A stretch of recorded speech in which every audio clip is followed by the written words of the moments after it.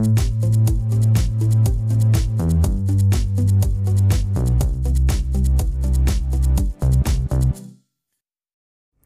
know what's funny is that I talk to myself out loud a lot when I'm on my own. And when I hit the record button, I just seem to totally freeze and sound so awkward. And it's just kind of funny how when you are recording your own voice, you almost get, it's like getting stage fright. But I talk to myself all the time, so it shouldn't really be that difficult. But anyway, hi, I'm Emily. Welcome back to Thought Closet. And this episode, I'm going to be talking about Ojibwe dream catchers. So I hope you enjoy. Just to start it off, I was having a bit of a rough week this week, but I took a little time to relax and I'm feeling a bit better now.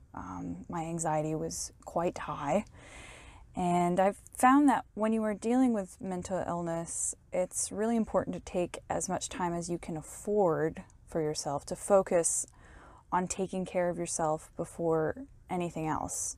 Because if you aren't well, you lose the ability to be your most creative, your most caring, your most supportive and loving self. Or at least that's what I've found in my experience. But thankfully today is feeling much better and brighter. So hopefully just on the up and up from here. I listened back to my first episode and realized that ancient Egypt was a massive subject, and I think I overdid it a bit for myself and probably drove my anxiety up the wall from that. So I'm honing my focus in a little bit this week, where I'm still challenging myself, but on one specific subject, rather than trying to cram an entire 3,000-year-old ancient civilization into a 20-minute episode. So I'll definitely be revisiting ancient Egypt in the future to focus more deeply on their dream culture, because it was extremely fascinating.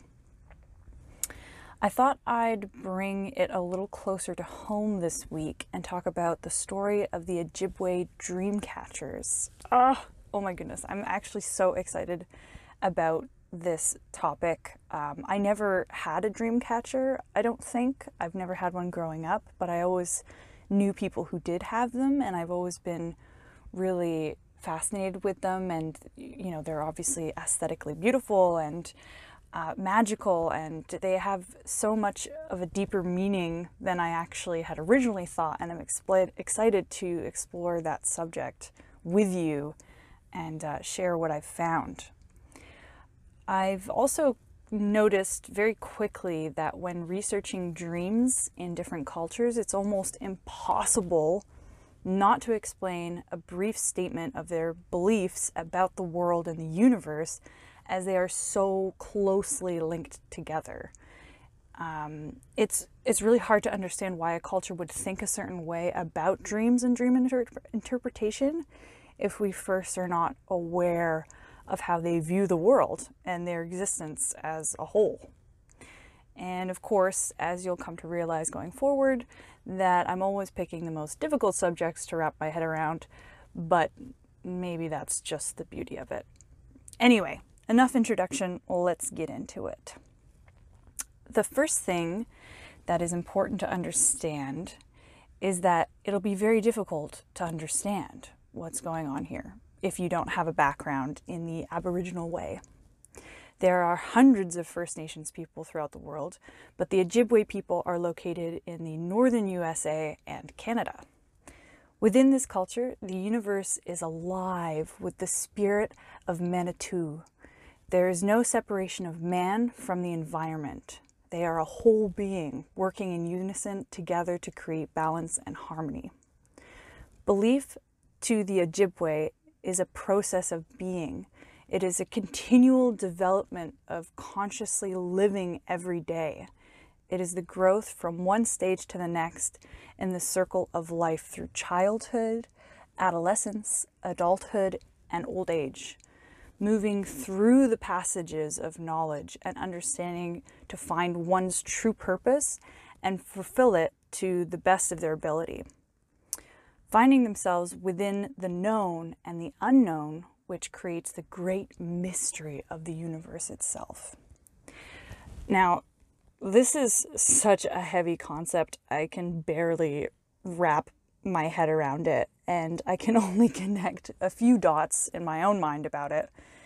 And I really hope that if you're interested in this subject, you'll go and do your own research about how they thought the world, or how they think and believe the world works.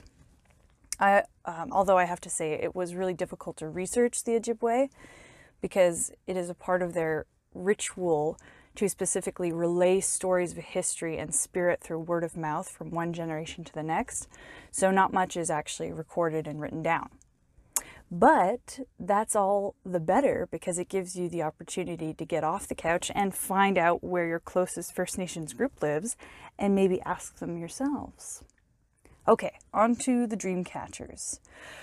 Oh, I know, it's been a journey already to get here. I hope I haven't lost you quite yet. Long ago, when the nations were all located on what was known as Turtle Island, Asabakashi, the Spider Woman, helped Wanabozu, a hero, bring the sun back to the people. Now, I'm not really sure why they had to bring it back. What I'm interpreting from this is that these spirits worked together to end the night and bring a new day to the people in a continuous cycle of night and day.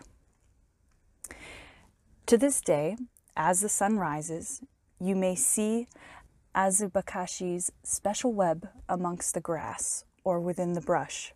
As the morning dew slides along the strands, the sun can be seen sparkling each dewdrop, capturing its solar rays.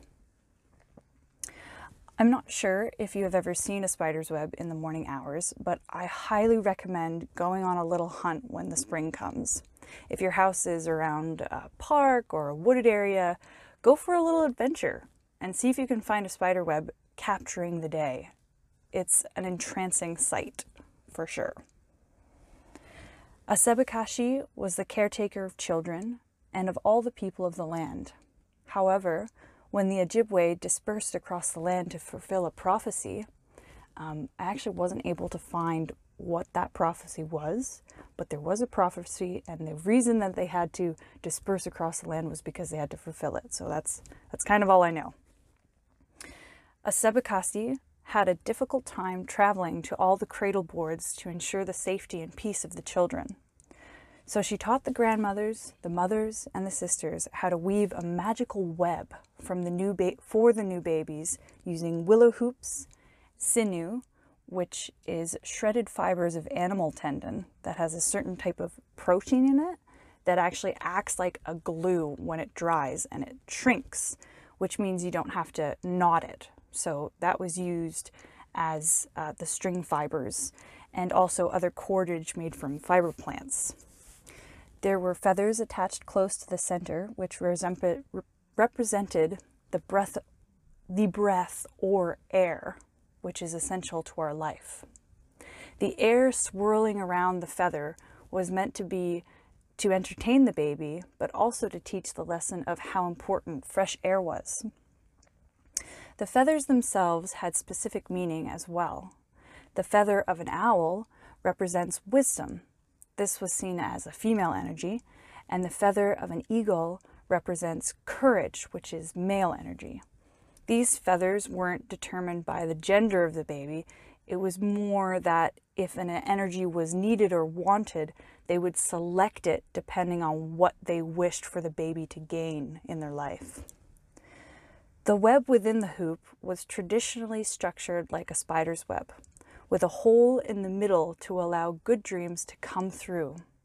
They would slide gently down the attached feathers and into the minds of the sleeping babe. A small stone or gem would represent the spider mother within the web, and the web, as you can probably guess, was there to capture bad dreams, and as the sun rose, the first rays of light would destroy these negative energies. This dream catcher material was not meant to last forever, however. And as the baby aged, so did the dream catcher. The willow material dried out, collapsing the sinew or cord, which represented the natural movement from babe to childhood.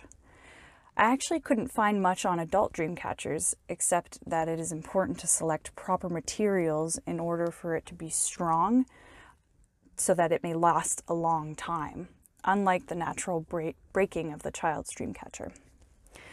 I thought that this was such a beautiful and elegant way of connecting the spirit realm and how it meant a lot to them to protect their children from external forces that we do not yet understand.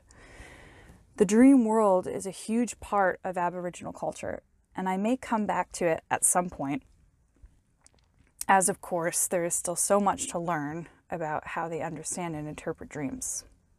As for now, I hope you enjoyed that small delve into dream catchers, and if you know more about dream catchers or the dream world of the Ojibwe Nation or other Aboriginal cultures, I would love to hear from you. Also, if you're interested in purchasing a dream catcher, I would suggest checking out if there is a local Ojibwe or First Nations artist near you who you can support. I'll see if I can find a few to link in the bio of the YouTube video if you can't find any yourself. I have a few topics lined up for the next few episodes, but if there's anything specific you'd like to hear, please give me a shout. You can email me at thoughtcloset@gmail.com. That's with a 3 instead of an E in closet. I'm also on all the social medias like Instagram, Twitter, and I'm trying out TikTok for the first time as well, which is pretty fun. So if you'd like to check out some of my information on there, I'd love to hear from you. And thank you so much for listening, and I hope you have a beautiful day. Bye!